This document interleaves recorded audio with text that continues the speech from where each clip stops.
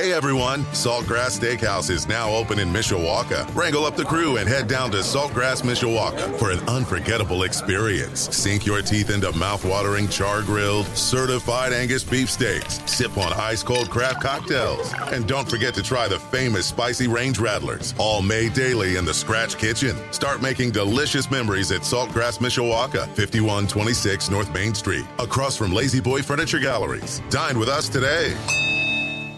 Sports Radio 960 WSBT. Good morning, I'm Jim Irizarry. The Chicago Cubs only had 4 hits in their loss last night to San Diego, 5-0. Chicago stays out west to start a series in Los Angeles with the Angels. First pitch is at 9:38 tonight. The Tigers have lost 4 in a row after losing to Philadelphia 8-3. The Phillies' Aaron Nola took a no-hitter into the 7th inning before Detroit's Nick Maton put one on the second deck. There have been no no-hitters in the majors this season, the first since Major League Baseball introduced a pitch clock.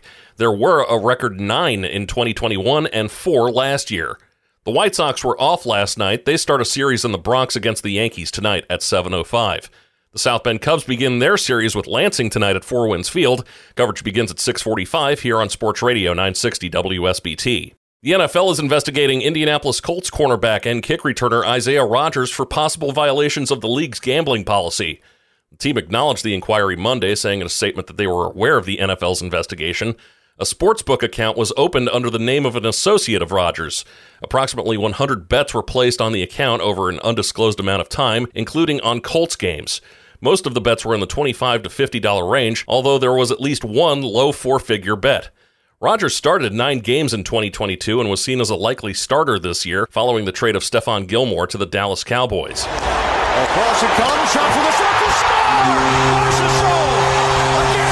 Audio from TNT. It was a rough night for the Florida Panthers. The bad news started almost halfway through the first period when Panthers defenseman Radko Gudas was forced to leave the game after taking a hit from Ivan Barbashev with 13:23 left on the clock.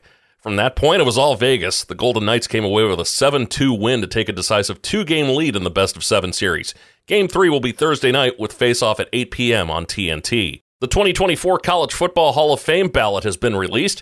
This year's ballot includes 78 players and 9 coaches from the FBS ranks and 101 players and 32 coaches from the lower ranks. Among them are Michael Vick, Terrell Suggs, and Larry Fitzgerald, all of whom are eligible for the first time this year.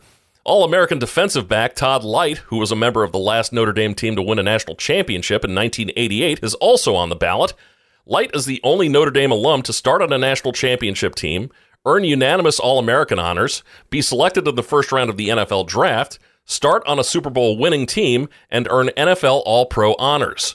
The class of 2024 announcement will be made early next year. President Joe Biden said the Kansas City Chiefs are building a dynasty as he hosted the team at the White House yesterday to mark its Super Bowl victory in February.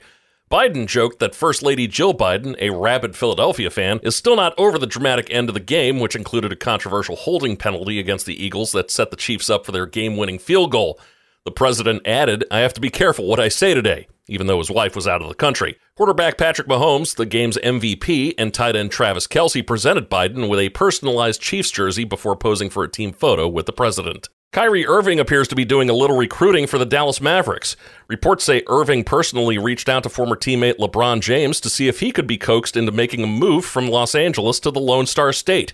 The two played together with the Cavs in 2014 through 2017. To accommodate a move like this, the Mavericks would have to do some serious gutting of their roster. That's due to stipulations in the collective bargaining agreement that make it tough for any team to roster 3 max players. A former part owner of the Minnesota Vikings who defrauded the short-lived Alliance of American Football in a $700 million cryptocurrency scam was sentenced yesterday to over 6 years in prison. Prosecutors said Reginald Fowler lied to the league's executives when he claimed to control bank accounts with tens of millions of dollars from real estate investments and government contracts that he could use to support the league. The Alliance of American Football met a speedy end in 2019 when it ran out of money.